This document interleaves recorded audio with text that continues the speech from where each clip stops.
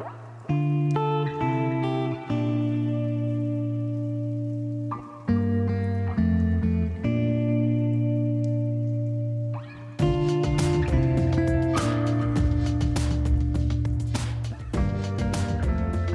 right, y'all, welcome back to part 2 of Amanda Lewis. Let's get into it. Ready for Sergeant Michael Rayleigh? No, because his name doesn't have an A in it, but I'll allow it. You want to rename him Austin? No. I'm going to call him Sergeant. Sergeant.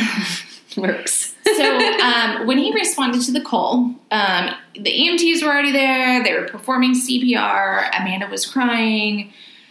And Amanda told him Adriana had been in the water anywhere from 15 minutes to, do you want to guess? An hour? Did you read my paper? No, I'm literally just looking at you and guessing. It literally says 15 minutes to an hour. Fuck off. Stop. And she didn't even think, that's weird. Where's my fucking child? We're getting there. Okay, sorry. Yeah. So yeah, where is Amanda during this? This is what we're going to establish right now, right? Yes, okay, yes, got yes. it. We're getting there. We're getting there. He noticed the wagon had dirt, water, and footprints in it. Oh. Yay, wagon. Remember our wagon. Yes. So, about this time, firefighters showed up. Yes, firefighters showed up, then EMTs, and then paramedics.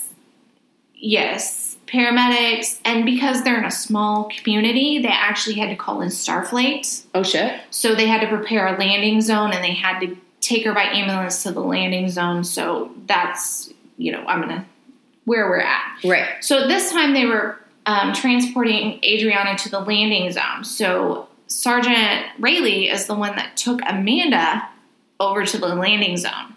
And when they got there, this is her story to him when they got to the landing zone. Remember everything she says. Every time Amanda has a story, you should remember it.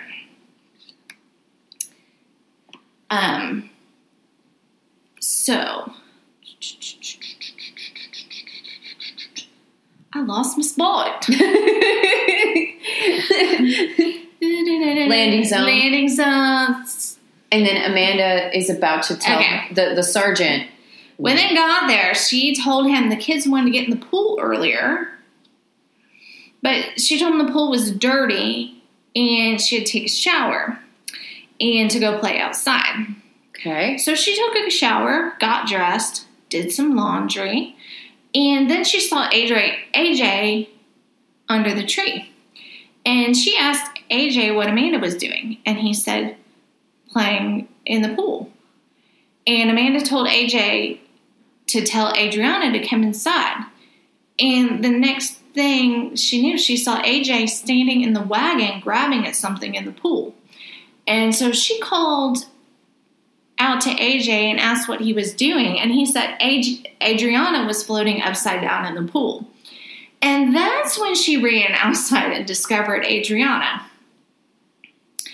And about this time in her story to Sergeant Rayleigh, Adriana was being air flighted to the hospital. So one of the first responders came over to tell Amanda about Adriana's condition.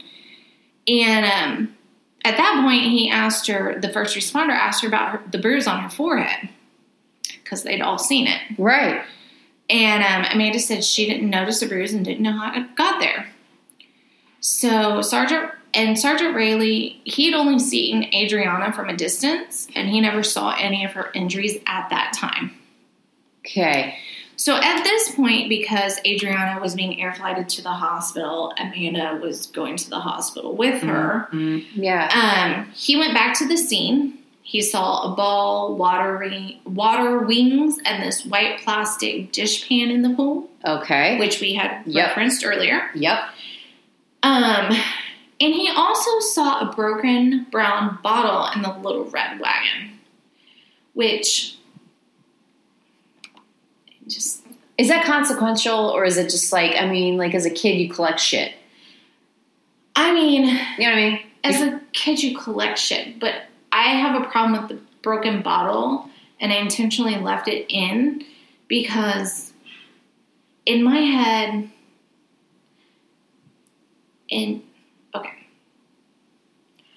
I am older than 6 and 7, and I still never wear shoes. Right. So in my head, they're kids. They live in a rural community. They're probably not wearing shoes outside.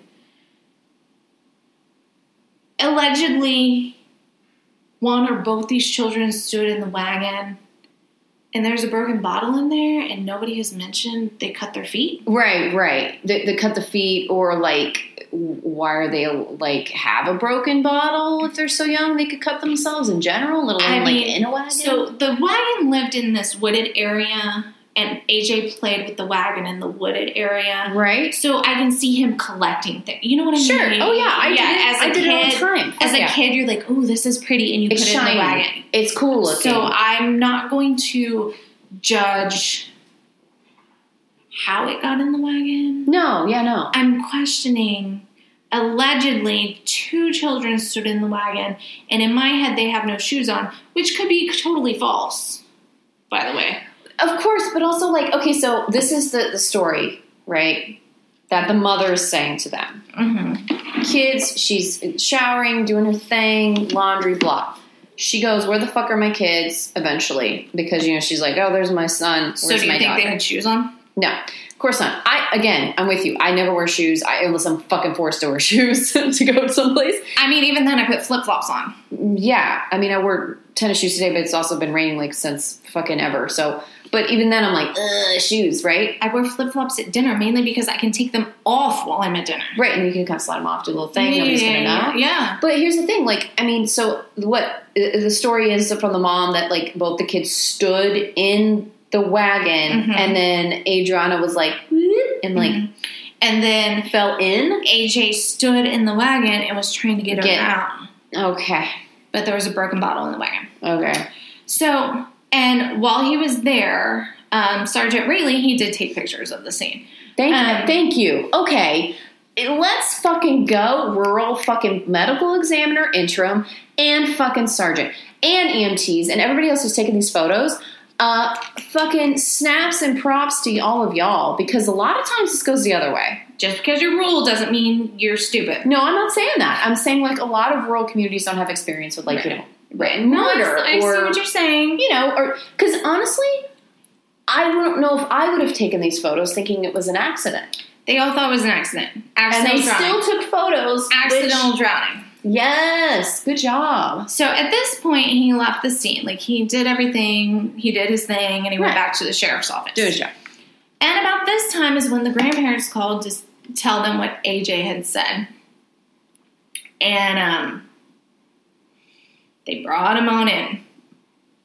And Sergeant Rayleigh is the one who interviewed AJ. Okay, so we got the mom and now AJ. Same day, got it.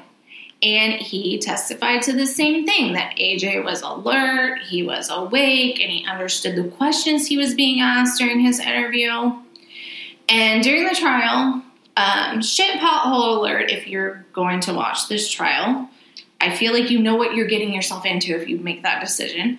But they do play like an edited 3-minute snippet of that interview, which is also on the 2020 shit pothole alert. It's like 2 separate 1.5 minute long of that interview. And then when he's done interviewing AJ, that's when he was informed Adriana had not survived. So then you know what he does? He heads on to the hospital. Sergeant Rayleigh is one hard-working mother trucker. This fucking dude is doing his DYJ, my friend. Do your job. Yes. I like this If guy. something happens to me, call Sergeant Michael Rayleigh. You know, that's fucking right. He ain't sitting on his ass. He's like, oh, so the guy could figure it out. No. He's there. Call Michael Rayleigh. Exactly. I want you to make sure Park Dietz is nowhere near me. Fuck that motherfucking Park Dietz and that prosecutor from the last one. And get Rayleigh on it. 100%. So when he's at the hospital, that's when he sees the bruises on Adriana's head, neck, and chest. And you know what he does? He took photos. God dang it. God dang it. You bitch. Of course he did. Yes. I'm so excited by that. You have no idea. Not only that, he wastes no time. He takes Amanda into a training room at the hospital and interviews her. Oh, Queen. Oh my God, yes, Queen. And Go. And you know what? We're going to listen to it right now. Okay, go. And I'm not going to tell you anything about it because I want to know your opinions when we're done. Okay. Let me make sure my volume is all the way up. Oh my gosh. I'm so excited. Iowa State 2007 finals, 7:41 p.m. Sergeant Michael Ray of the Holmes County Sheriff's Office, also present as Major Harry Hamilton, and Miss Amanda Lewis will be here at May Medical Center in Panama City, Florida. Amanda, if you could, you your full name for the tape. Amanda Elaine Lewis, birthday September 7th, 1979. Okay. Amanda, being I'm a deputy sheriff in the state of Florida, I got to go just swear an oath. You would raise your right hand. First thing about to give is truth, whole truth, nothing but the truth. Yes. Okay. Can you tell me about what all happened today? Take us through that. Yes. Well, I got home from work. I work 11 to 7. They were watching cartoons. I told them if they'd let me take a little nap, that we'd get up and get ready and go do their school shopping. They were good. I took my nap. I got up probably around 12:30, 1 o'clock, somewhere around in there. They wanted to go outside, so I let them go out.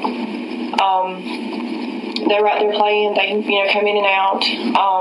Around close to the incident, they went outside. They were playing in the front yard, in the driveway with some of AJ's trucks. And I went out and checked on them, and I told them I was supposed to take a shower. And then they could come in, we get them bathed, and then we go do their school shopping. And I went and took my shower, put some towels in the washing machine, and some in the dryer. And then I walked to the front door, and I couldn't see Andrew, and he was in the trees beside the house, climbing in them. And I asked him where Adriana was at, and he said she was playing at the pool. I said, well, go tell her to come in so we can get ready to go, and we'll go get your school stuff. And then we were going to go to my stepmom's. And he went to go around the house, and I went to the sliding glass door at the back and looked out, and I didn't see her. And when I looked at him, he was on the wagon, reaching over in the pool, raking at something. And I asked him what was he doing, and he said that Adriana was upside down in the pool, and she wasn't moving. And that's when I went out there, and I made him go get Al Michael. And then when he came out, I told him, I said, take AJ in the house and keep him in there. And I was trying to get her out because she was close to the middle of the pool. And then I leaned over and reached over, and I managed to get her foot, and I pulled her out and got her on the ground. And I tried to do CPR as I was calling 911. And then that's when she dispatched the fire department. They got there, and they took over. And then after that, that's when everybody, started getting there. Okay. So what time did you get in today?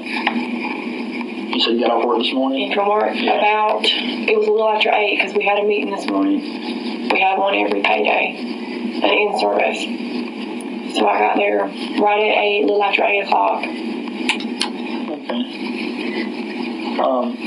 And you went to bed then? I probably didn't lay down until about 9:30 when I laid down. And what time did you say you got up? It was around 12:30 or 1 o'clock when I got up.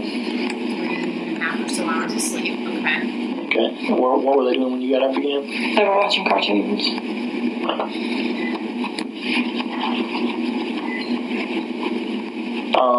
Did they eat lunch or anything, or breakfast or any of that? Or? Well, when I got home this morning, Adriana said that she had thrown up, and there was some in her bed. There was a little throw up in her bed, and she had threw up one more time. And I asked her, was her stomach hurting? Last night we had some chili cheese hamburger helper, and I didn't know if maybe that made her sick.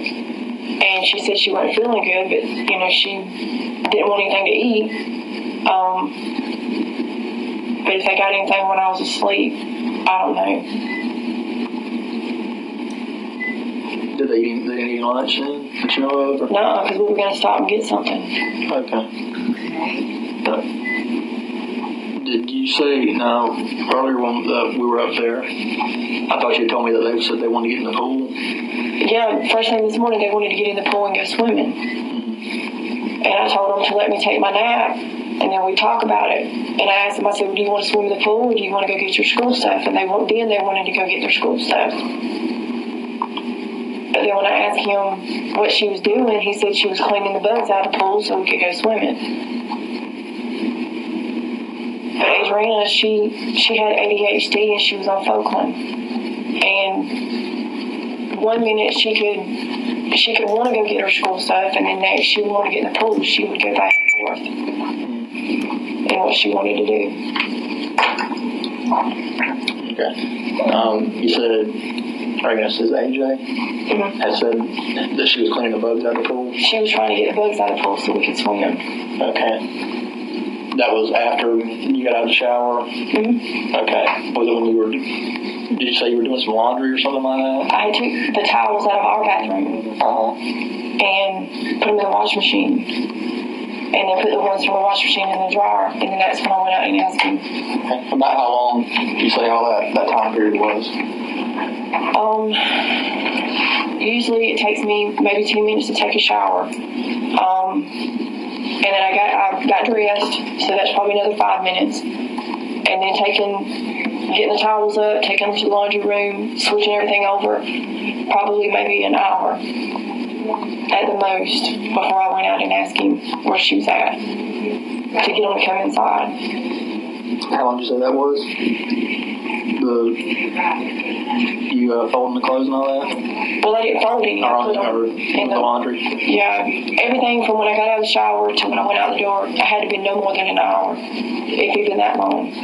Okay. When AJ told you she was picking the bugs, that was that right after you got out of the shower, or? It was after I got out of the shower, got dressed. Mm-hmm. I mean, was it like 5 minutes, 10 minutes? That's what you had. No, because I had gotten out of the shower, got dressed, got the laundry up, switched everything over from the washer to dryer, and then that's when I went to the front door. Okay, so what, maybe 10 minutes, maybe? Well, all of that took about an hour, so I'm figuring that long.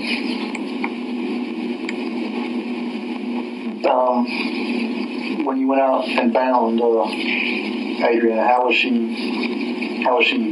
the water? She was face down in the water. Was she on top of the water, or below the water? Or? She was on top of the water. Because I had leaned over the pool and managed to get her toe and wrap her close enough to where I could pull her out. Could she stand up in that pool? Mm-hmm. Both of them could stand up. On her, the water come up to maybe about right here, and she would walk around the edge. I mean, she was afraid of water. She was afraid of going under the water. Was she scared to get in the pool, though? She'd get in the pool, but she'd stay right around the edge of it. Or either she'd put AJ's little floaties on, and then she would walk out when we were out there. Could she swim or dog paddle? Not good enough. I mean, she could paddle to keep herself afloat, but she couldn't swim that good. I mean, we were trying to show her how, but she's always been afraid of the water. Shit, girl. Oh, fuck. Okay, so I'm real quick just going to break that down. First off, this motherfucker has the wherewithal to have her swear in a fucking hospital to what she's about to say. So he can then, this is now admissible in court, which I'm hoping that's correct. Lawyer friends, help me here. But that's where my head's at, right? Yes. And granted, she's not under arrest right now. Like, he didn't put her under arrest. He didn't read her Miranda rights. No. He's just merely like, boom, I just want to make sure we're covered. I'm covering my ass. I'm covering everything right here. So that's really fucking interesting that he kept going over the timeline. Timeline. Fucking genius. I mean, I know I made you sit through almost 9 minutes, but I had to get to that 38 minute and a half mark where she says she's afraid of the water. Yeah, at the very fucking end. She's afraid of the water. And you hear her, like, correct herself at first. Yes. She's afraid. she's afraid to get her head under the water, and then she's afraid of the water. So here's the thing. Why the fuck then would this little girl who's afraid of the water, which the majority of the people around her have said that she's afraid of the water, why the fuck would she go, I'm just gonna like jump in the water real quick while mom's fucking taking a goddamn nap? She wouldn't. She wouldn't. And the fact that she not only couldn't have gotten into said water without a fucking ladder, she would have then had to get on the wagon with her brother, like allegedly happened, and then pop her ass over into the water. So, yeah. Okay, I'm feeling a sort of way about this. So, don't know if it's that hidden. It goes on. So Sergeant Rayleigh, my hero, he goes on to ask her how she thinks Adriana got in the water. So here we go. She said that she stood in the wagon, leaned over the edge of the pool, and even though the red wagon is normally in the woods, and Adriana never got in the pool without permission and is not allowed to play in the pool by herself, and they normally have the cover on it, but they got in the pool several times over the past week. She pulled that wagon over. She leaned over the edge of the pool and she fell in. Okay. So the crime scene techs, we got crime scene techs in Esto, Florida, y'all. Hell yeah. They did find blood on the side of the pool. Whose blood? Adriana's. Okay. So, Sergeant Rayleigh said there were no toys in the kids' room, and the room smelled of urine so bad it was hard to breathe. Oh, God. Next, we have Adriana's teacher. She said that Amanda did seem like a concerned parent and that Adriana was a bright student, and she never detected any signs of abuse. But Adriana had told other students that she was afraid of the water. Okay. Ready for this? Amanda testified at her own trial. Okay, good. I'm glad they did this, because not every time do they do that, because a lot of times they self-incriminate hardcore. Tell me it's like gold. Was it amazing watching it? Were you like, yes?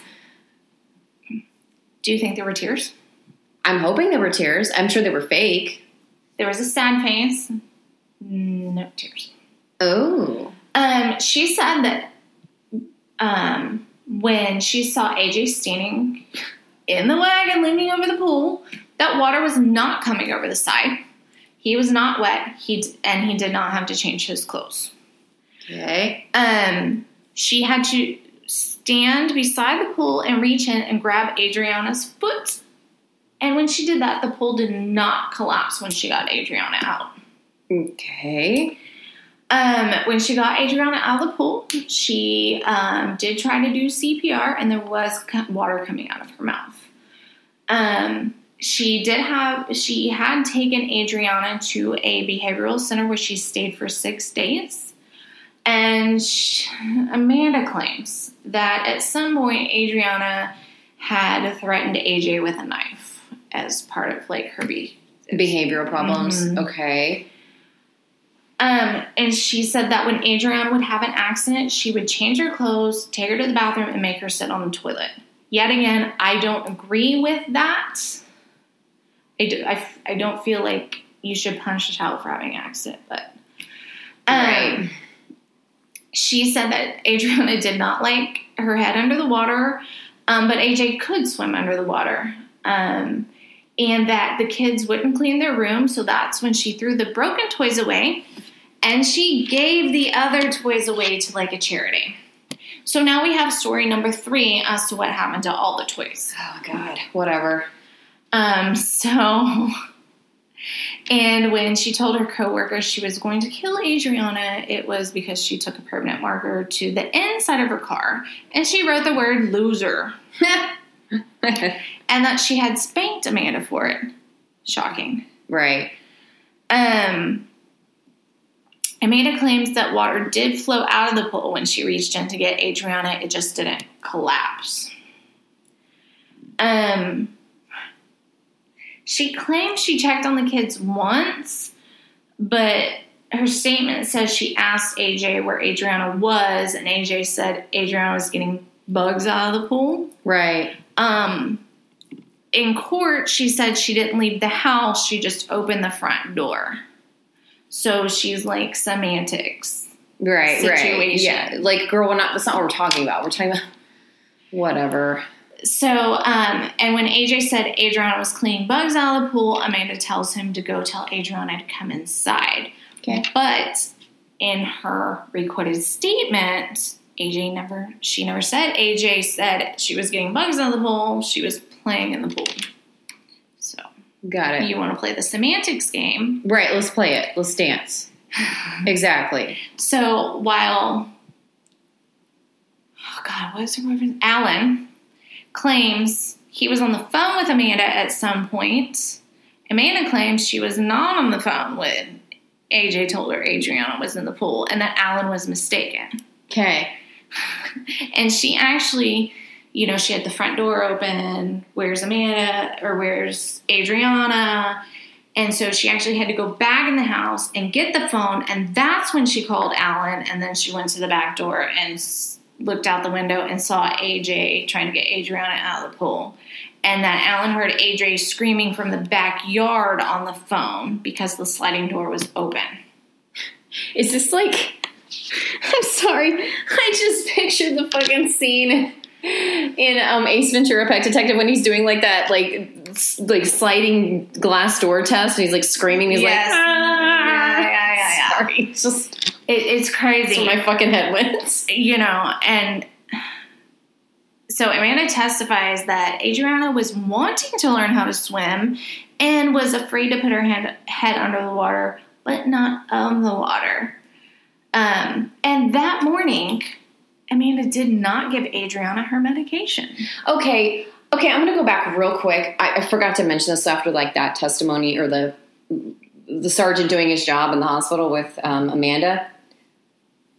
Her children are just not fed. I'm just gonna I'm sorry. I don't have kids, and that if I got home, my head's thinking, oh shit, did y'all eat? It's breakfast time. I'll make you God, put a fucking cereal bowl out there for God's sake, something.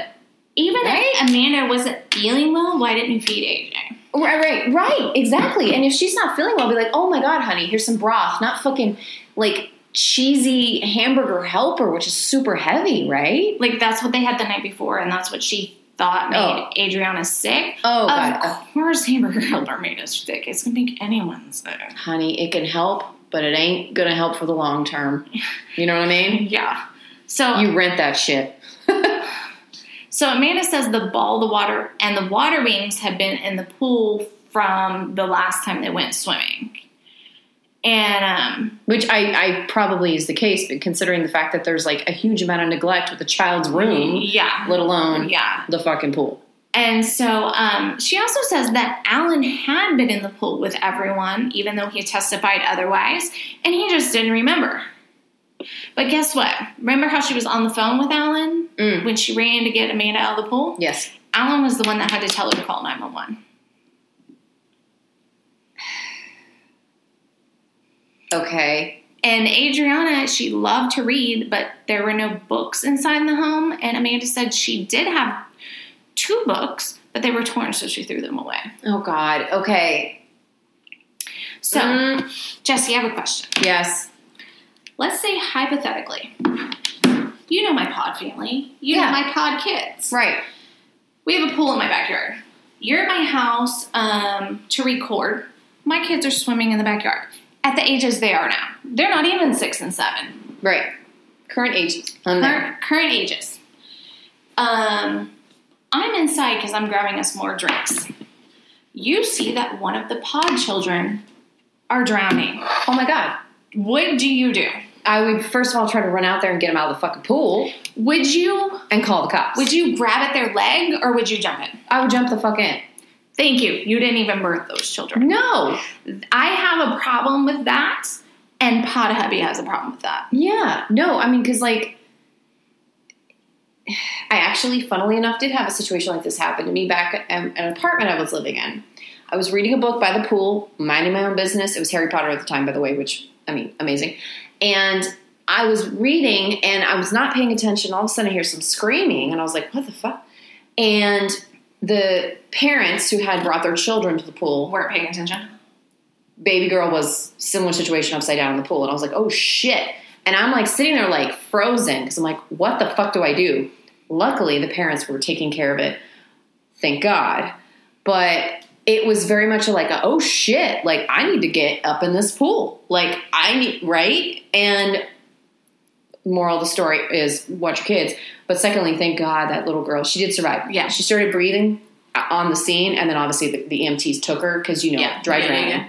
But still, I was just like, So here's a couple of things. concerned, and it wasn't my child, you know? Here's a couple of things I have a problem with.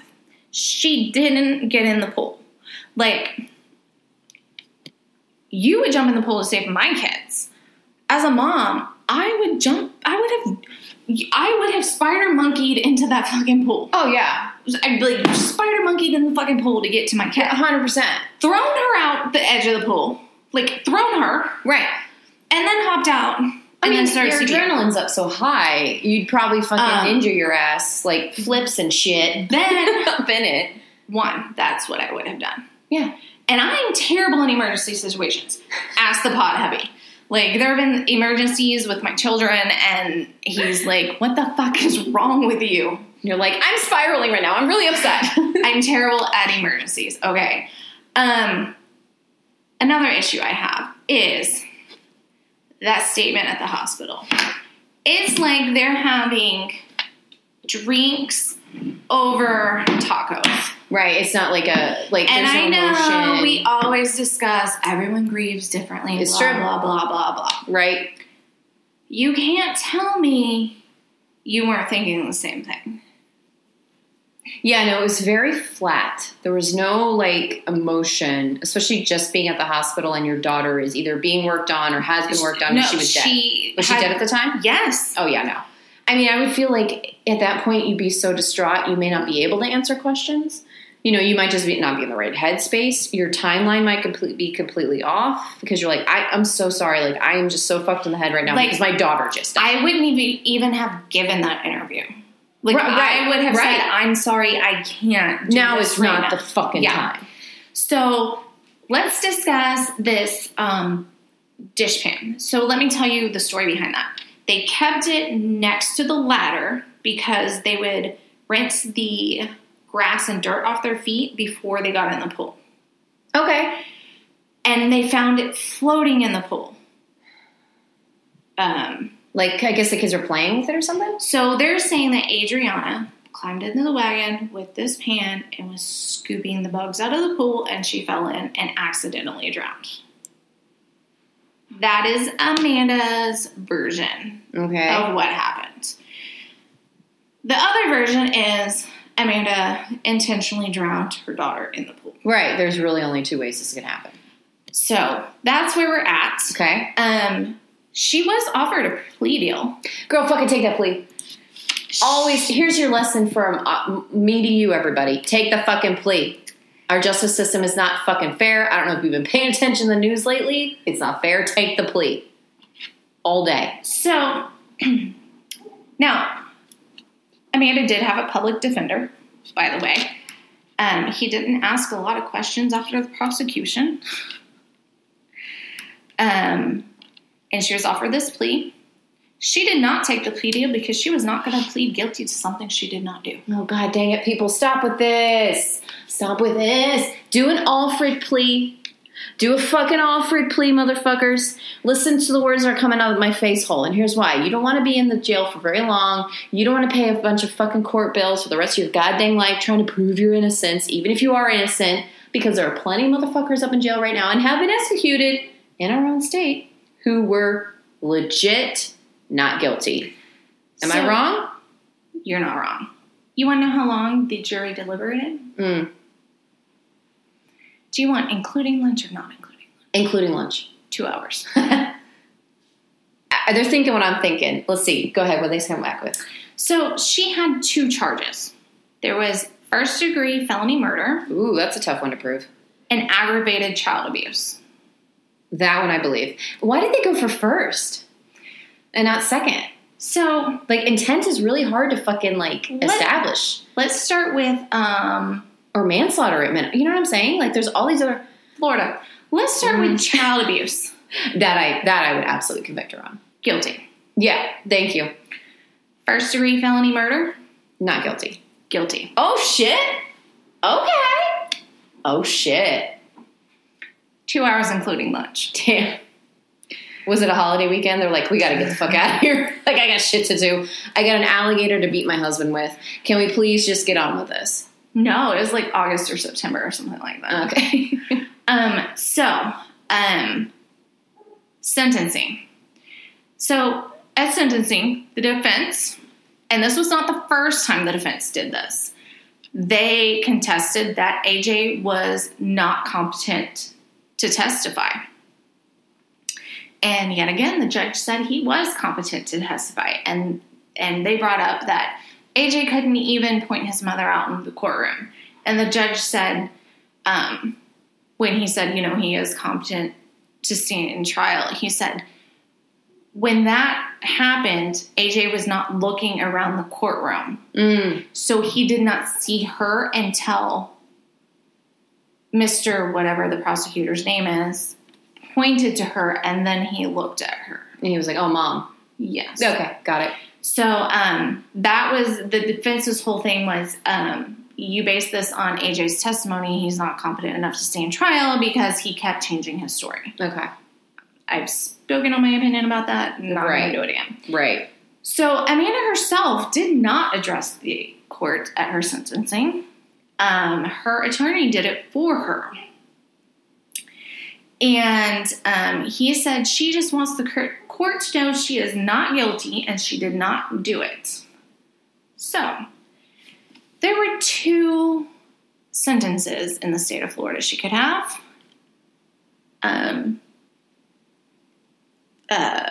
Death sentence.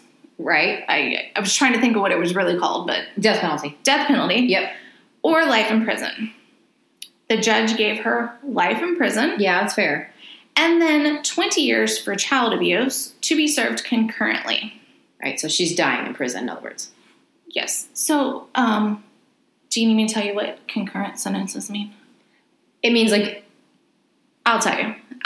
I knew we'd need to cover this. Yeah, no, I totally... So it refers to the type of sentence judges are able to give defendants convicted of more than one crime. Instead of serving each sentence one after another, a concurrent sentence allows the defendant to serve all their sentences at the same time, where the longest period of time is controlling. Got it. So, in other words, the 20 years is baked into the life sentence. Right. If she had gotten, like, 40 years and 20 years, basically it would have been 40 years. Right, not 60.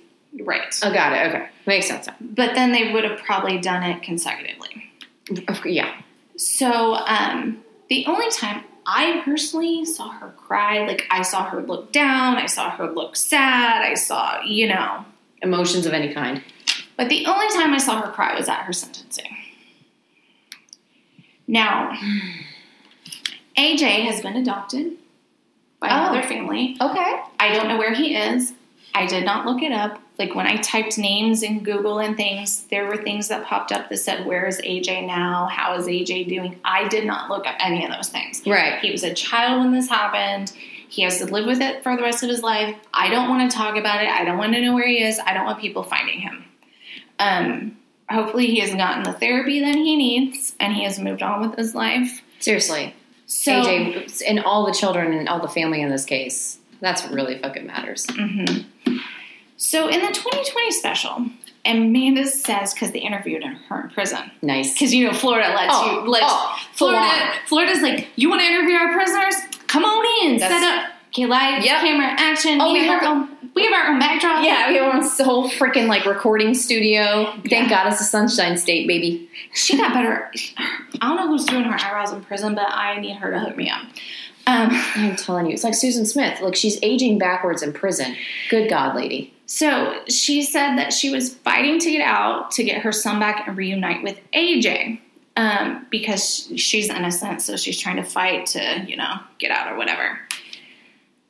So then she was told on the 2020 special, because she did not know, Oh my God. he had been adopted.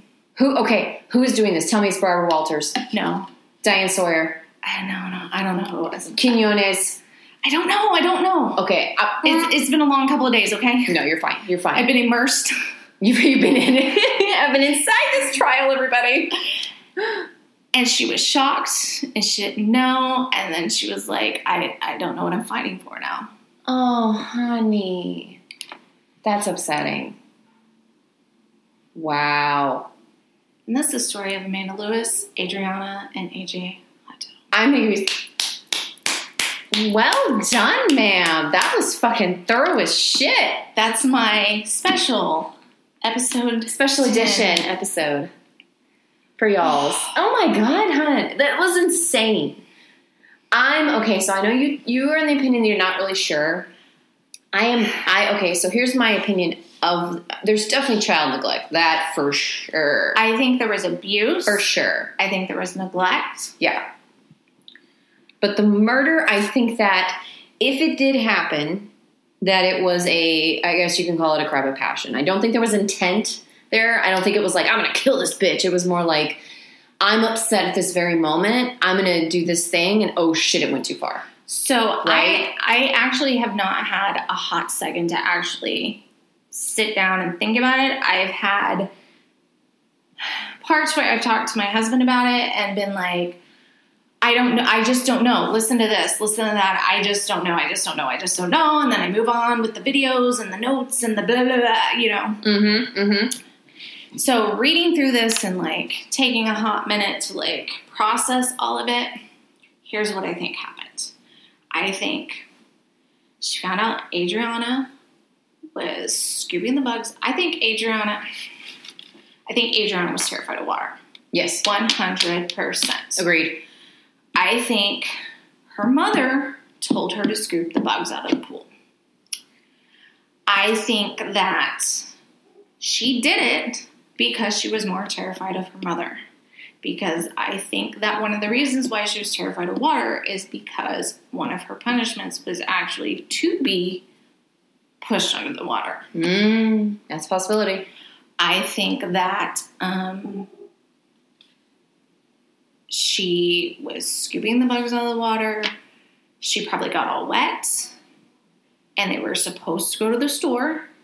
It upset Amanda. And she did the donkey thing. And she held her under too long. Yeah. And I think she completely did it by holding the front of her face instead of the back of her head, which is why AJ was so consistent with the front of the face and why there were bruises on the front of her face with her lines on her forehead and the bruise on her cheek. Because if you hold your face like this, you'll have lines on your head and a bruise on your cheek. Yeah. Especially if you're, like, holding someone down. It's like you can grip, essentially. Especially if you're an adult and you have a kid face. Yeah. That's a fucking solid theory, dude. That's a fucking absolutely. That's probably exactly what happened. And then it went too far, and that's why you see her going, oh, shit, I'm going to do CPR on her. Oh, fuck, oh, fuck, oh, fuck. Because she never jumped in the pool. I'm bad with emergencies, and I know 100% I would have jumped in the pool. Right. It's your daughter. It's your kid.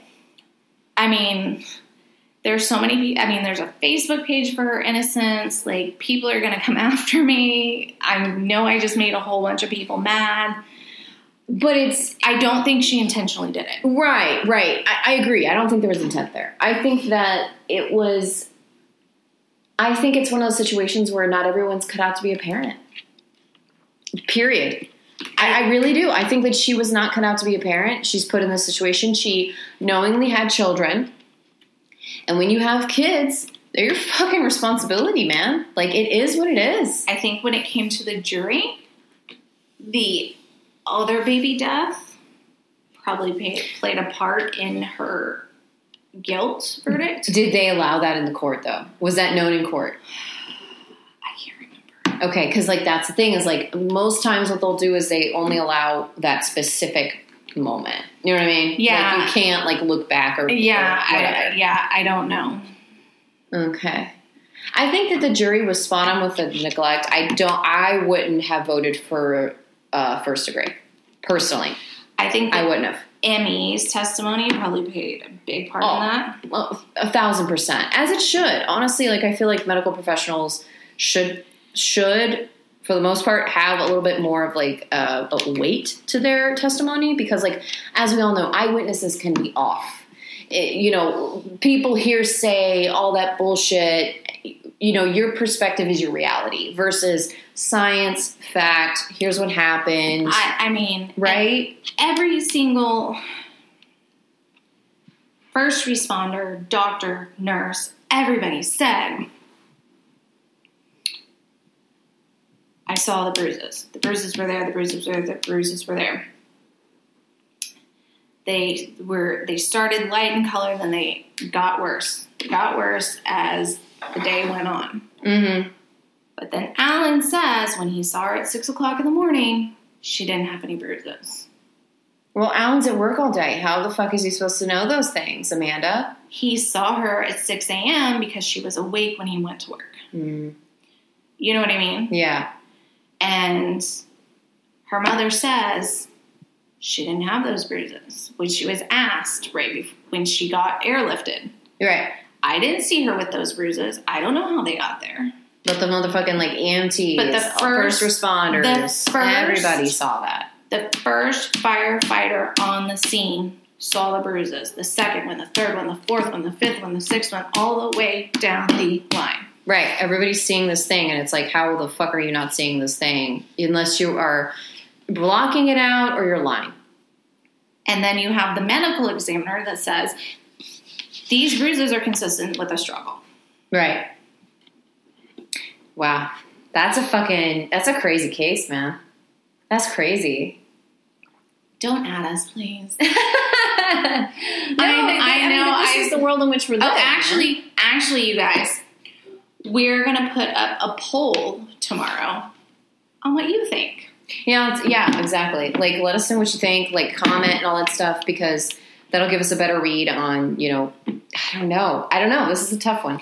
I mean, I honestly did not know what I thought until I just told this story and processed all the information because I've just been on, like, overdrive getting through this story. And no sleep. That too.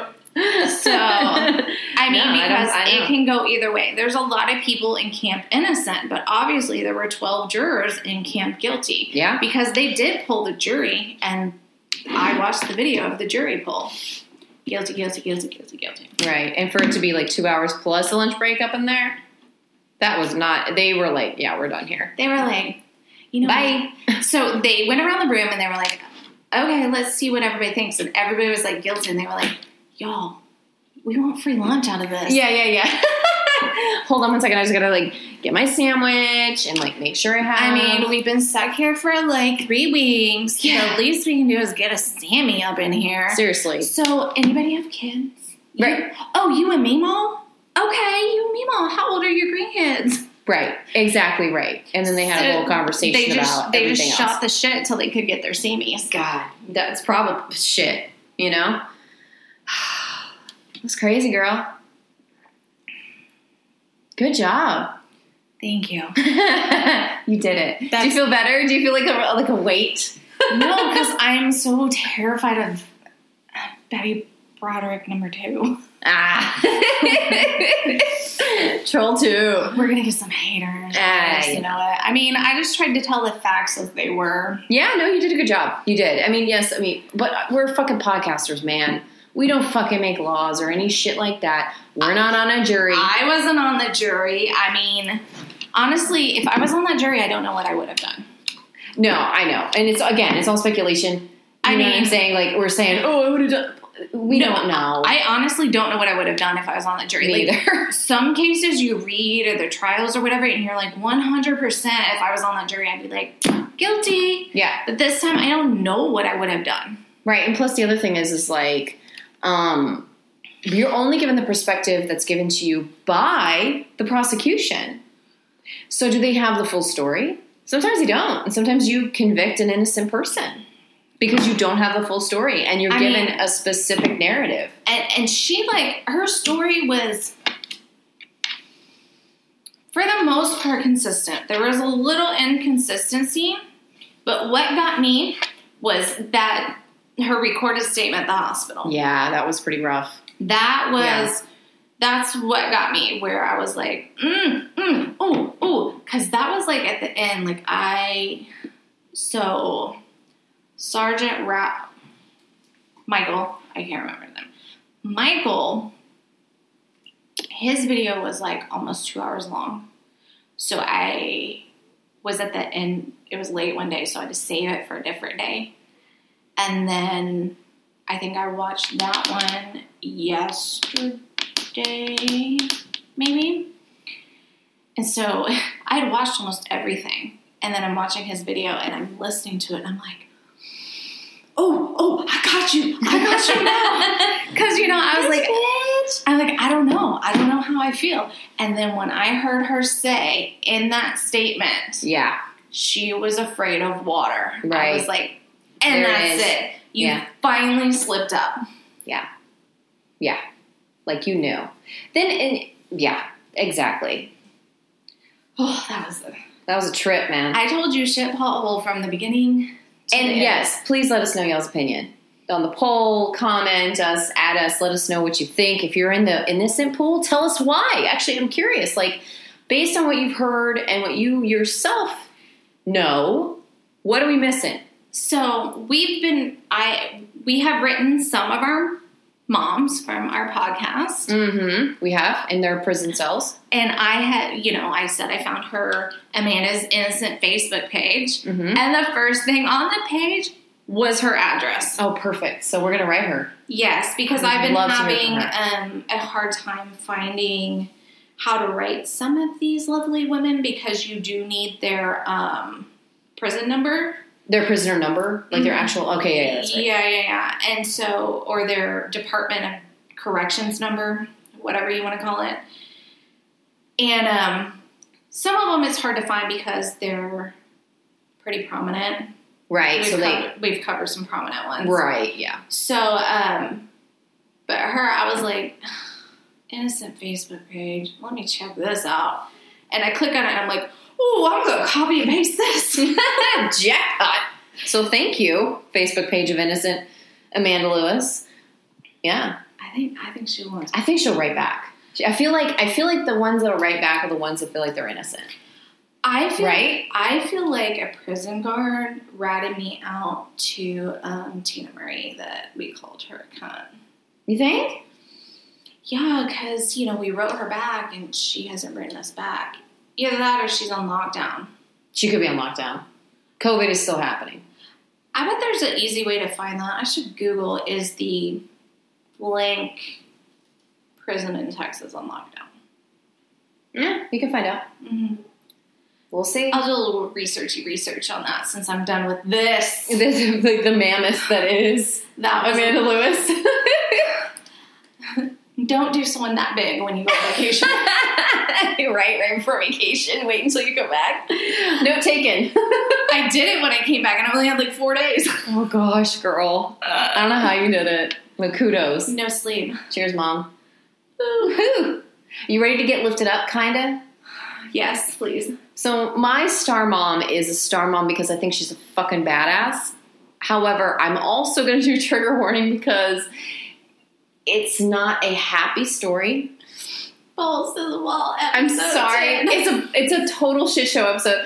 But but caveat is she's a fucking badass. By the way, I also want to say trigger warning and also shit pothole, and also if I cry, it's not because just know it's because I feel very deeply about this story, and I'm like, that'll make it weird. Please don't cry. I'm not gonna emotions. I know. Emotions are the devil or the demon. Hold on, I want to say, if this is the first episode you're listening to, they're not all like this. No. I mean, we have fun and everything, but they're all a little bit. This is our special edition 10th episode, so I feel like it's like the 100th. It's like, and episode 11, I already know what star mom I'm going to do, so tune in for that one. She's going to be fun. I'm excited. I can't wait. So, yeah, just give us more than one try. Yeah, exactly. So, but thank you for listening. We love you. Me too. Even if it's a hate listen, I still listen, you know? Don't hate us. We're great. So I am going to do Marisela Escobedo Ortiz. She is a Mexican-born badass. Okay. And I'm going to start with a quote by her. And, well, first let me just name my sources. There's an incredible Netflix documentary called The Three Deaths of Marisela Escobedo Ortiz. A 2010 San Diego Union Tribune article, University of San Diego, page, Houston Chronicle, Texas Tribune, LA Times, Statistista, great website, and then another website that I'm going to link, and I'll tell you about that at the end. Okay. So a lot of information in there, but mainly the Netflix documentary, and actually another podcast covered her, and I was like, who is this woman? And then I watched the documentary, and I was like in tears. I did cry in it, and I was like, oh my God, this person needs to be talked about, and we need to say her name. 1000% say her fucking name. So this is a quote by Marisela. I am no longer afraid of death, which is the worst thing that can happen to me. I faced the authorities. I faced the governor. I faced anyone and everyone I've come across. I will never rest until she obtains justice. So that right there, you want to talk about a mom diving into a fucking pool. This bitch would be like drinking the water to save her child. Yeah. Right? Yes. Yeah. Okay. She's, the opposite. Complete opposite. I'm just saying. Yep. Just saying. Yes. So Marisela and her husband lived in Juarez. And so for those of you guys who don't know, the Texas-Mexico border is extremely dangerous. It's not a place you want to go to all the time, especially the cities near it. It's not dangerous all the time, but basically the reason why it's so dangerous is because the governor's building a wall. Well, our governor is, deciding to build a wall of no use, but whatever. We just talked about this. Sorry. No, you're fine. You're good. So, but the reason why it's so dangerous is legitimately logistics. The cartel. It's because why the fuck would you ship your drugs from 1,000 miles inland in Mexico instead of just having them ready at the border to go? So where the fuck do you think cartel people are going to be? Let me guess, at the fucking border, patrolling the border, doing their job to make sure the drugs get across the border. And do not get caught. They're greasing wheels. They're talking what I was thinking of. Not good. Keep going. Yeah. No, I mean intercepted by Border Patrol. Exactly right. All I can think about is the movie Weeds and the white lady and her drinking her iced coffees when she's going back across from the border. I need to watch that show. You've never watched Weeds? I have not watched Weeds. It looks really fucking good. Jesus. I know. Amazing. It's time. I'll keep going. So that's like if you just told me you never watched Dexter. I'm dead. No, I've watched Dexter, but let's be real. No, I know you have, but after season 4, it's a hot shit show. It's a terrible show after that. Yes, but you telling me you've never watched Weeds, I have the same feels as if you had just said that. I'll watch it. I'll put it on my queue. Is it even still on Netflix? I have no idea where it's at right now. I'll find it. I'll figure it out. When it becomes available again, I'll watch it. The youngest pod son would tell you YouTube. That's true. That kid can find anything on YouTube. Yeah, but it's also sometimes it's all distorted and shit and looks weird. I don't know. That kid can find anything on YouTube. I'm going to task him with that if I can't find it. Okay. He'll do it. I believe it. So Marisela and her family are living in Juarez. Mm-hmm. Okay. And I'm also going to caveat this by saying there would be no supply. With no demand. Thank you. Just saying. Just saying. Just saying. Moving on. So Marisela has 5 children, a large family. In order of age, it's Juan, Alejandro, Jessica, I know that because that's how they say my name. It's adorable. I love it. I love it. I love that she named her daughter a name that the J, it's actually with a J and not the two L's. Anyway, it's beautiful. Pablo and Ruby. Okay, so 5 kids, right, in that order. And the oldest brother, Juan, his full name is Juan Manuel Freire. Ooh, fuck that one up. Fraire, Freire Escobedo. Your pod hubby better I know. not listen to this. I know Podhub would be like, what are you saying, lady? Let me see it. I'll tell you how to say it. Fraire. Freire. Freire. I'm doing like an Italian accent with that. I'm sorry. Freire. Right? Freire. God damn it. It's like we don't even live in Texas. Juan. His name is Juan. What do we live in? New York? New York City. Get the rope. You remember that? Yep. God dang it, that commercial. Anywho. So Ruby was the youngest. She was born in 1982. They're an extremely close family. There's 5 of them. You know, they're a good family, taking care of each other. The older kids taking care of the younger ones while mom worked as a nurse. Speaking of nurses, hello. She was a nurse assistant. Amanda was not a nurse. No. She could have done CPR if she was a nurse. Valid. Oh, Lord, people are going to come at me. I've been drinking. Is that our excuse? Oh, you haven't been working all day? Oh, I've been at work. There it is. That's going to be my excuse from now on if I'm like, I've been working. What? So Alejandro was the second oldest boy, and he took Ruby with him everywhere. Okay, so but because it's really cute. Like the reason why is because both their parents worked, so he was like, I got to take care of the kid. They were at work. They were literally at work. Oh my god. It's so funny how this story is actually paralleling yours, but in a completely... And we don't even know what the other one's doing. No. Ever. No, like we purposely don't tell each other so we can kind of like learn as we go, right? Bite us in the ass one day. Right, I know. So Ruby was a happy kid, all normal, checking normal boxes. And their parents even went into business and opened a wood shop and furniture store. It was pretty successful. So we're talking, working as a nurse, husband's doing another job, which I could not find out. I don't know his name either. It was hard to find. And then they're like, I'm going to take on more responsibility and open up our own business. I mean, they're like... Doing the thing. They're fucking doing the thing. In 2005, when Ruby was 13, and with her family at the shop, this guy walks in, who's 21 years old. His name is Sergio Rafael Barraza. If you tell me Sergio goes after Ruby, I'm going to kill him myself.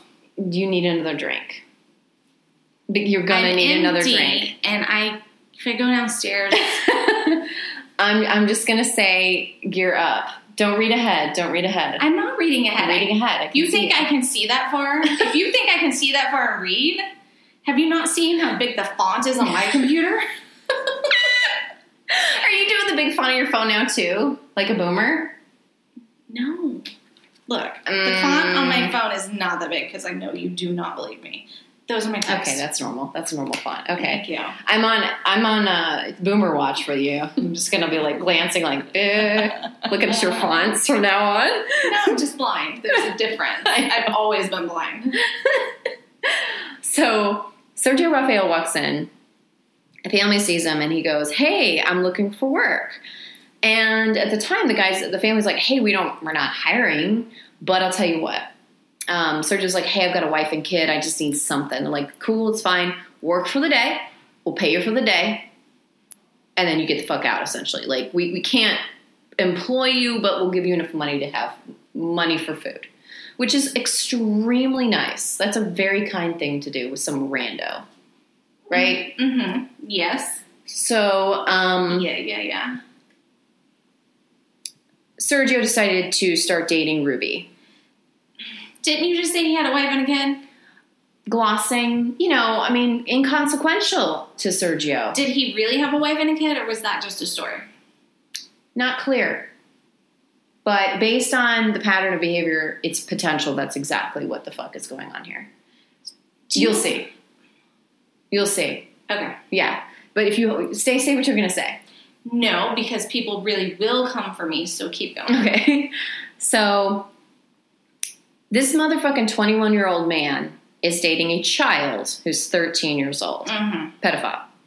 Mm-hmm. I would have jumped in that pool 100%. and saved her. Oh, for sure. Mm-hmm. So mom is like, the fuck you are. Yeah, that's right. She went straight to a lawyer and she Preach. said, I need to figure out how to get my daughter to sign an affidavit to say that, like, this person needs to get out of our lives. Oh, she went to a lawyer? Oh. Now, granted, this is Mexico. Okay, so there's a lot of different laws than what we have. So I'm also going to caveat saying that because there's a few things in here I was like, what the fuck? And it was a totally different law situation. I would have just stabbed him in the artery.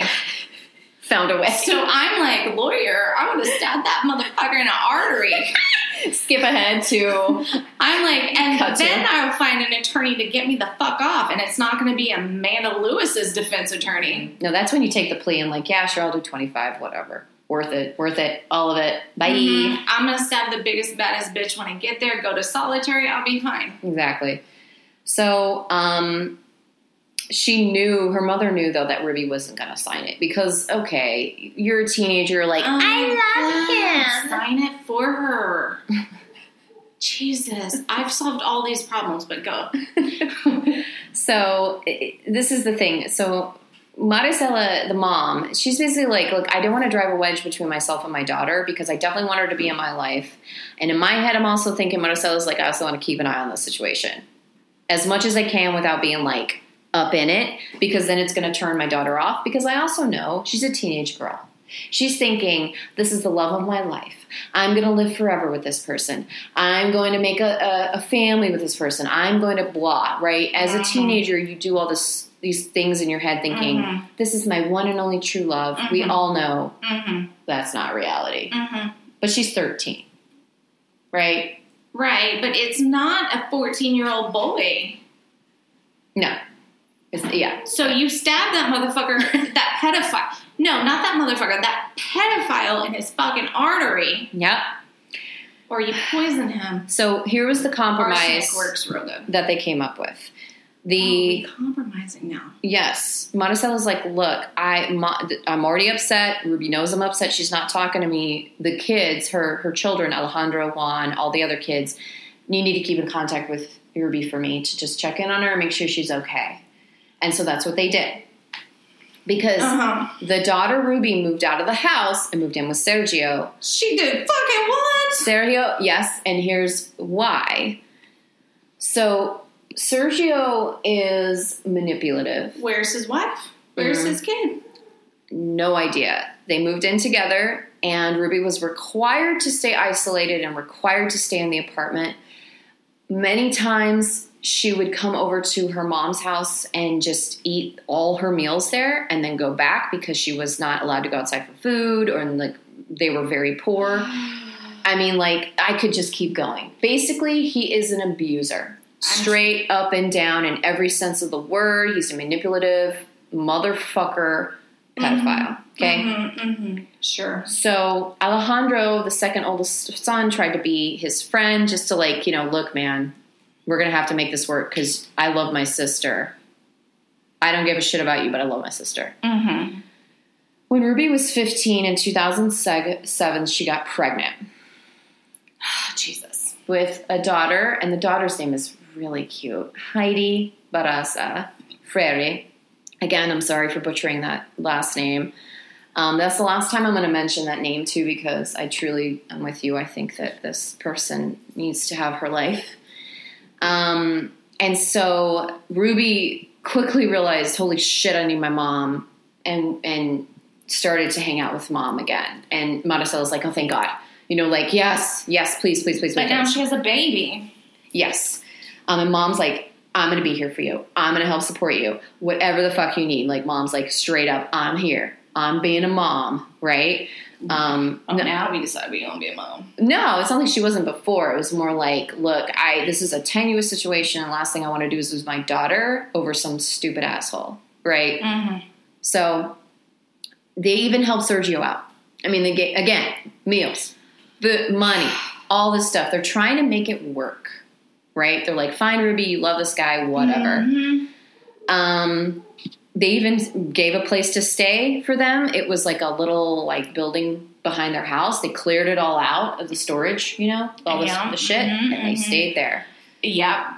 So one day they went to the apartment to look for them. Juan did, the oldest son, and they were gone.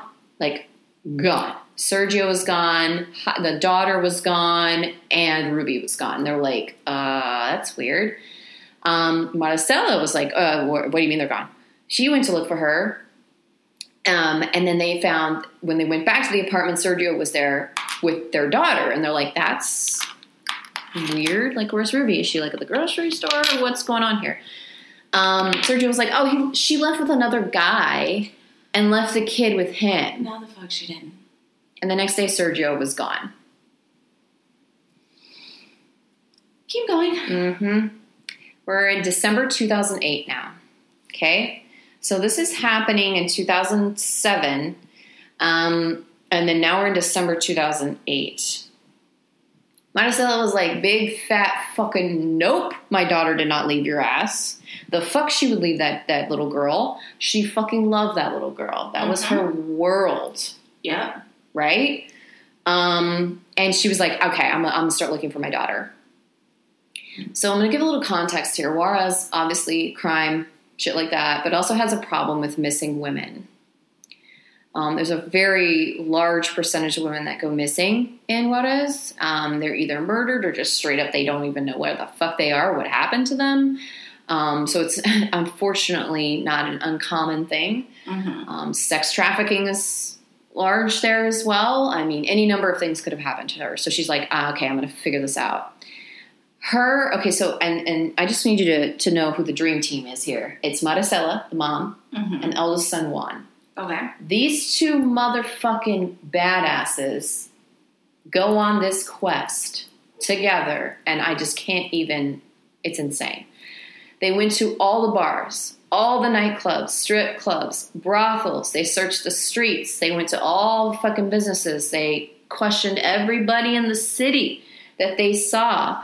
And one of the things that Juan said in the documentary is like, some of these girls we're talking to are 15, 16 years old working in brothel. Like, this is not a world that should exist. Right. And nor do we want to find her here. However, we're going to fucking find her ass. Right. Finally, they were, after an exhaustive search, they're like, fuck this shit. They file a missing persons report. They're like, okay, we've done as much as we can. Right. And what did the police say? Oh, run away. No foul play. Of course they did. They motherfucking pulled the runaway card out. Of course they did. You know how much I hate that shit? Yep. It's just sad to say, I thought it was just a U.S. problem. No, it's everywhere. It's everywhere. It's just a fucking runaway. I'm sorry. Do you just run the fuck away from your entire life from a daughter you love just because, shits and gigs, I don't care anymore? No. I might. Well, but it's because you're working. Yeah, of course it is. So they're doing all this stuff. So that was December 2008. Now we're in February of 2009. Police aren't doing shit. They've done what they could do. Maricela and her family, they're like, I don't have any other recourse here.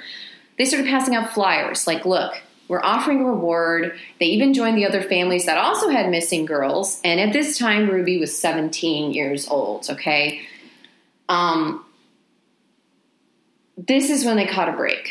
A guy from Sergio's neighborhood saw the flyer, and he wanted to talk to Juan and Maricela. He said that he was out one night with a group of guys. Here comes Sergio and his brother, Andy. They started asking for help to haul furniture. Sergio's brother, Andy, and someone else went to help them, right? Much later on, after this, they came back. Andy came back to hang out with the guys and told them, shit's crazy, man. Sergio killed Ruby. And they're like, what? And so then Sergio came back to the group. And they're like, dude, your brother just said you fucking killed Ruby. Is that real? He was like, yeah. Like, I killed her. And that's what we did. Like, it's no big thing? Yeah. And it was like, wait, excuse me? Oh, yeah. So Maricela and Juan are like, why are you telling us this? Like, what do you have to gain from this? If anything, you're going to get in trouble and you could get fucking killed yourself. And he's like, look, my sister was murdered and my mom told me to stand up and say and do the right thing. And so even though I'm fucking terrified, I think you need to know this information. Yeah. And I was like, yes, dude. So snaps to you, dude. Thank you for doing this. So here's what actually happened to Ruby. Ruby and Sergio got into a fight because previous to this, she had already left his motherfucking ass. Goodbye. Get the fuck out of my life. She did the right thing. And as we all know, this is the most dangerous time for a woman is when she's leaving, has left, is in a separation from her husband or from her partner of any kind. And that's whenever shit gets fucking real. Yep, that's when they snap. Mm-hmm. So he killed her. I heard one that said he shot her. Not entirely sure. He drove her body to the landfill, put it in a drum, and burned it. Ugh. Yeah. Super, super chill and totally respectful of the woman who birthed your child. Mm-hmm. Maricela convinced the man who told her this information to tell the cops. Thank God. And finally a case was opened. Thank you. Of course. How many years later? Yeah, like 2-3 months later. Only then did they take it seriously. And Maricela was like, y'all fucking police are on my shit list because it took this for you to even take this seriously. Maricela and family did the first search of the landfill. Because, of course they did. Because they're like, we don't trust your motherfucking asses. Mm-hmm. It was really hard because this landfill is where they dump, like, animal carcasses. Ugh. So think, like, you know, a butcher. Yeah. Boom, throwing a pig carcasses, whatever else out there. So it was, like, really, like, we don't know what we're looking at here. Yeah. Maricela says, I wasn't going to stop until they found her. And unfortunately, didn't find anything that day that they searched. She was in like, fuck this. So she was like, I'm going to find this guy, motherfucker Sergio, because shocker, he's disappeared through all of this. He's gone. He's at work. He's at work. He's He's working super hard for that wife and kid he allegedly has, right? He's at work. Mm-hmm. And here's the other kicker. The baby girl is missing as well. So they're like, okay, I'm assuming this guy has her. I'm hoping. We don't know at this point. So she's like, if anything, I need to find my granddaughter. He took her to work. Yeah. It was take your daughter to work day. Yeah, exactly. So Maricela paid somebody, and I don't know how she found this somebody, which we're going to leave it at that, for information on where the hell Sergio was. I mean, you do what you got to do. Mexico. You got to shit. You would do that here. Am I wrong? You would be like, here's the information. I'm not saying you're lying. Here's the information. That's all I need. Here's some money. Not saying you're lying. Right? So they found him in Fresnillo. And they got him, luckily, it sounds really shitty to say this, but luckily he did abduct the daughter. She was alive. And because he did, he basically, he kidnapped a child. Because the mother was supposed to sign off on, hey, you can take my kid. Right. And she was nowhere to be found, so she couldn't do that, so that they got a chance to arrest him on abduction. He confessed to the cops that he killed Ruby. Well, I mean, at least he confessed. Yeah. Confessed to the cops. I mean, there's something. And he then went and showed him where they buried her, where he put the body. They exhumed her. Maricela searched that area so she could hold a piece of her daughter in her hands. And she did. From the documentary, Juan says that it was like a piece of like, they weren't really sure, but it looked like her spinal cord. But essentially, her mom just wanted to hold. It was truly upsetting. So trigger warning. Sorry, I should have said that first. But yeah, you should have said shit pothole first. Shit pothole. But it was like, oh God, the poor mother. Obviously, Maricela got custody of her granddaughter because fuck that motherfucker. So now we're going into the trial mode, and we've got the evidence. Like, this dude did it. So at the time, there was this recent law because of how many women were being killed in Juarez that were unsolved, that was changed. And Sergio was going to be the first person tried under this new law. So here's the law under new judicial reform in Mexico. It's basically moving from a closed written proceeding type of oral trials to a system much like what we have that puts the burden of proof on the prosecutors. Oh. So in other words, they went from a way where it was like a more oral, this is what happened, here's all these people who give evidence, to what we have here. Right. So before the trial, Maricela wanted to make sure everybody knew who the fuck this guy was. She marched every single day for over a week back from the prosecutor's office to the city courthouse, around 6 miles, every single day, with a sign on her, with her family behind her, with Ruby's face on it, saying, this guy, Sergio, deserves to die. He murdered my daughter, essentially. Maximum sentence. Holy fuck. Every single day, this woman is doing a protest.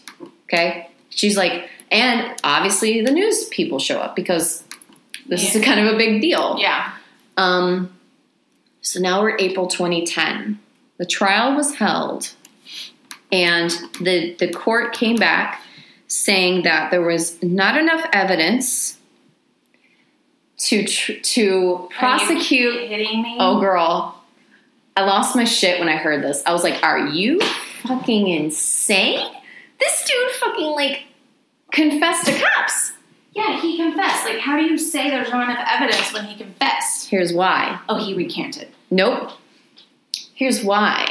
Because in Mexico, so many false confessions happen because they have in the past, and allegedly now, tortured witnesses, that it's not a slam dunk like it is here in the States whenever you confess your crime to a cop. Oh, that's some bullshit. Yeah, it's more like taken into consideration versus it is the end all be all. Then explain to me how he knew where the body was. Thank you. That's what I said. And they're like, that's that's circumstantial. Essentially. That's circumstantial, my asshole. Yes. They fucked with the wrong mom. Yeah, they did. The city was outraged. They're like, are you fucking kidding me? Another statistic of a murdered woman. And yet it's proven this dude did it. And yet he's still not going to go to jail. So now she's like, fuck this. She's marching every single day. Again, 6 miles, police to the courthouse, but with more supporters. She even marched naked one time with just a sign covering her. Again, daughter's face on it. She hired a lawyer to try to overturn the verdict by appeal because she's like, this is bullshit. And they did. They did. They overturned the verdict by appeal and they found him guilty. Thank God. They saw the light. This is stupid. So guess what? What? Sergio is obviously on the run again because he's like, bye. He is. Oh, Lord have mercy. Why wouldn't you be? You got told that you were innocent. So you're like, okay, later days, and now I'm going to fucking hide my ass because I don't want you to freaking find me. Oh my God. Then he gets convicted, and now he's a fugitive from the law. He's in the United States, for sure. So, Maricela's thinking, okay, the cops are going to step in because now there's a warrant out for this guy's arrest. The cops didn't do anything. Of course not. They put out an APB. That's an all-points bulletin. That's basically this guy killed somebody. Look out for him. He's in America. This motherfucker. So Maricela was like, you know what? Fuck that. She's like, I'm going to find him. So she drove all the way from Juarez to Mexico City, 963 miles along the way. Every city she stopped in, she handed out flyers. She protested. She marched. She talked to everybody in the area. She's like, do you know this person? No? Okay, know him now. This is his face. This is what he looks like. Here's where he lives. Or here's where he lived. This is all of this information. Every single fucking state she could stop in, she stopped in. She talked to every single cop. She went over to cover. She went to bars. They asked laborers. She spoke to the media. And this is my favorite statement that I've heard in a minute. And she said, the men who are used to inflicting violence on women will learn that sentences aren't only written on paper. Oh, snap. I'm going to get that fucking tattooed. She's not playing. No, why would you? She's done. She's like, not only for my daughter, but all these other people's daughters. Yep. Fuck this. It's like, why does this keep happening? This took them 3 weeks, by the way. to go from Juarez to Mexico City, Wow. doing all of this 1,000 miles all the way down. Wow. Yeah. So she asked for a meeting with the president, Calderon. She's like, let's talk. Let's talk about this. He denied it, of course. She marched down Reforma, which is like the main street. There's this amazing part of the documentary you gotta see, where she's marching down the main street of Mexico City and like holding up traffic with this like slow protest with her car and everything. It was incredible. And eventually she was like, you know what? I bet he's in Fresnillo. I bet this dude went right back to that same goddamn city I found him in before. And yup, sure was. And guess what she finds? A girlfriend around the same age as Ruby, and she was pregnant. Oh, hell no. With this dude. Hell no. Did she take the girl back to her mama? Pattern of behavior. You know Ruby wasn't the first one. No. And obviously not the last. Obviously. So she called the cops. He's here. This is where he's living. This is the motherfucker. And then they did nothing. Botched the arrest, and he got away. You know what I would do? I would get in bed with the cartel. Who, you? As the mom? Mm-hmm. Let's go here. Just keep that thought. So the prosecutors, previous and current, pointed fingers at each other for this botched arrest. Like, well, you know, I was just leaving my office and, you know, this new person was coming in. And, well, you know, I was new, so it was the previous prosecutor's problem that this botched arrest, whatever. The cops botched the arrest. This is what was said in the documentary. Because they wanted the reward money, which they couldn't get. And the prosecutors knew the cops were corrupt. So then why the fuck do you have corrupt cops on your workforce if you know it? Mexico. Shit, here, girl. Different kind of corruption here, but it's here too. True. Right? Now, granted, it's ingrained. It's a totally different situation, but yeah. You know, there is the cartels have a hold of a lot of sway, a lot of power. So Maricela and Juan decided to do a stakeout in Fresnillo. This motherfucker's going to come back. He's going to come back. I just know it. That's what they did. They kept searching for him. They, get this, they rented a house, like catty corner to his, so they could watch him. That's hardcore.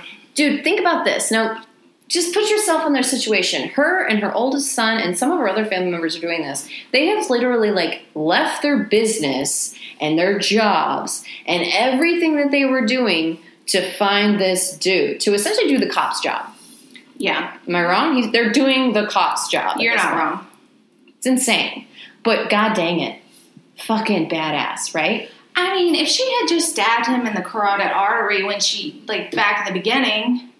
True. But also she didn't realize it was going to get to this situation. Who would? Who would be like, you know what, this guy's, right? Hello, I'm on a true crime podcast. I know it's going to get to this situation. Mom was holding out hope. She was like, she's going to come around and dump his ass and then we'll be done with this situation. Yes, but unfortunately the guy she messed with was a piece of shit. They all are. Mm-hmm. So they found out when they started building a network with the neighbors that Sergio joined the cartels after this. Of course he did. Protection, you know. I'm not going to name the cartel because, truth be told... Nope, we're not going to do that. Fucking... I'm not playing that game. No, we're not doing that. No. But get his dumbass name. Commander Bambino. This is the name he chose. Commander Bambino?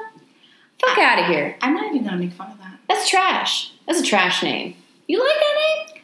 I'm not saying I like it. I'm saying I'm not touching anything. I'm not saying anything that has anything to do with the cartel. I'm saying I would have gone into bed with the cartel to find him. Hold that thought. So this network she built among the neighbors to find out where he was living. They stayed for 3 months, just so you know.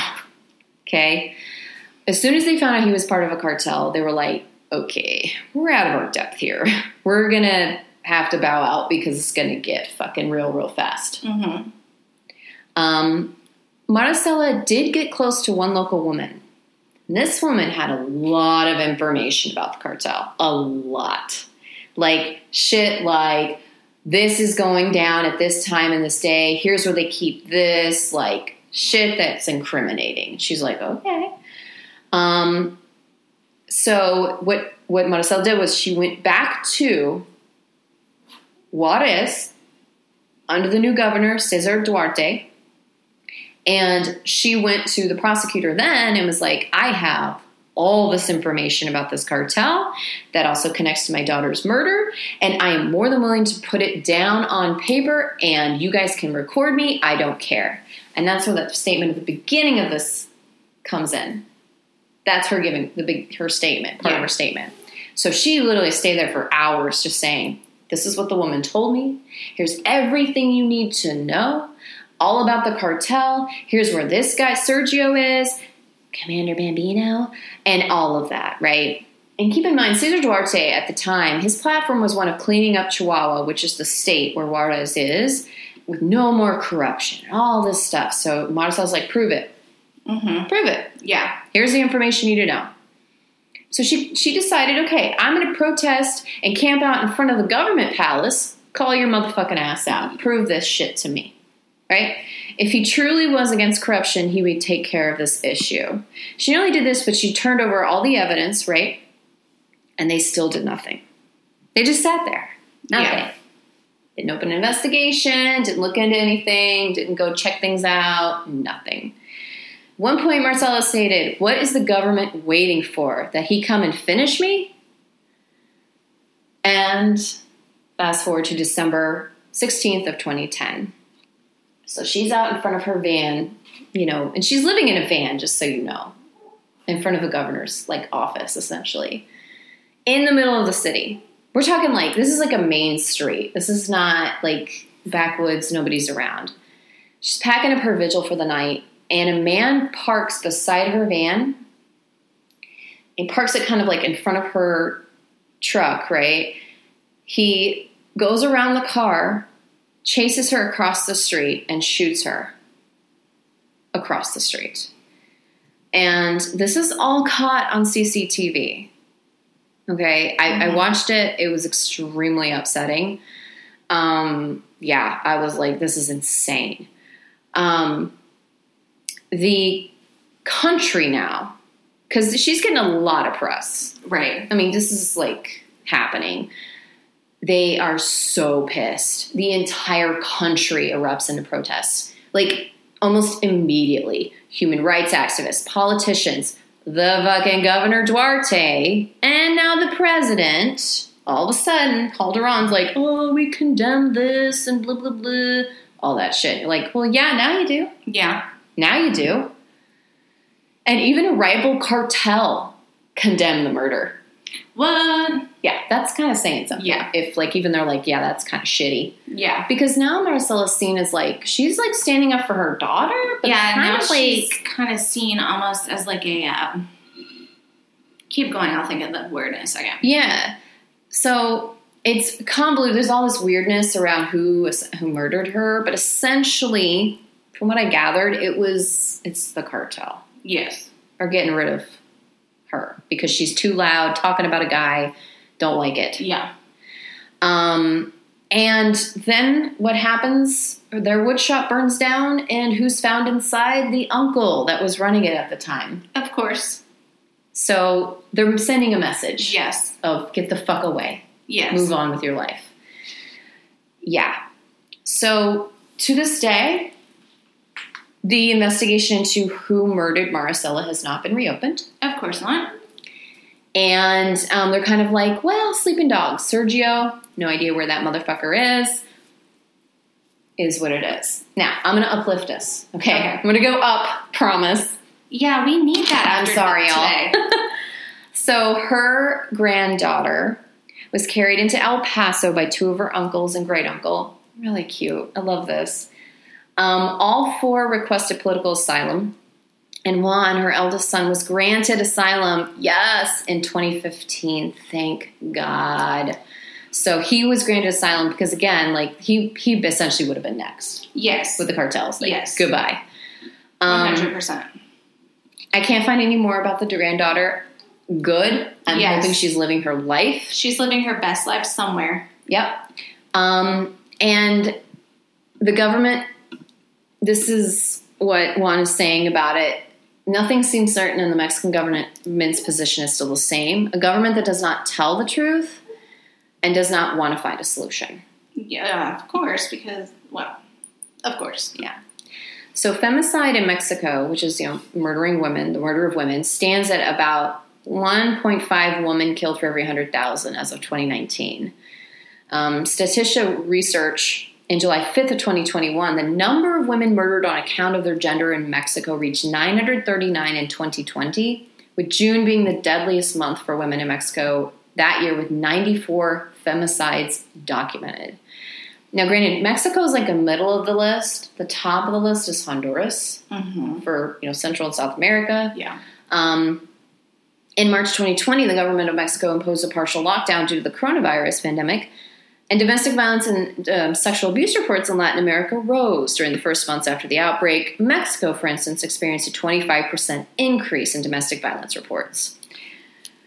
So, sounds fucking shitty. Life is terrible. Corruption. Femicide. What the fuck do we do? I'll tell you.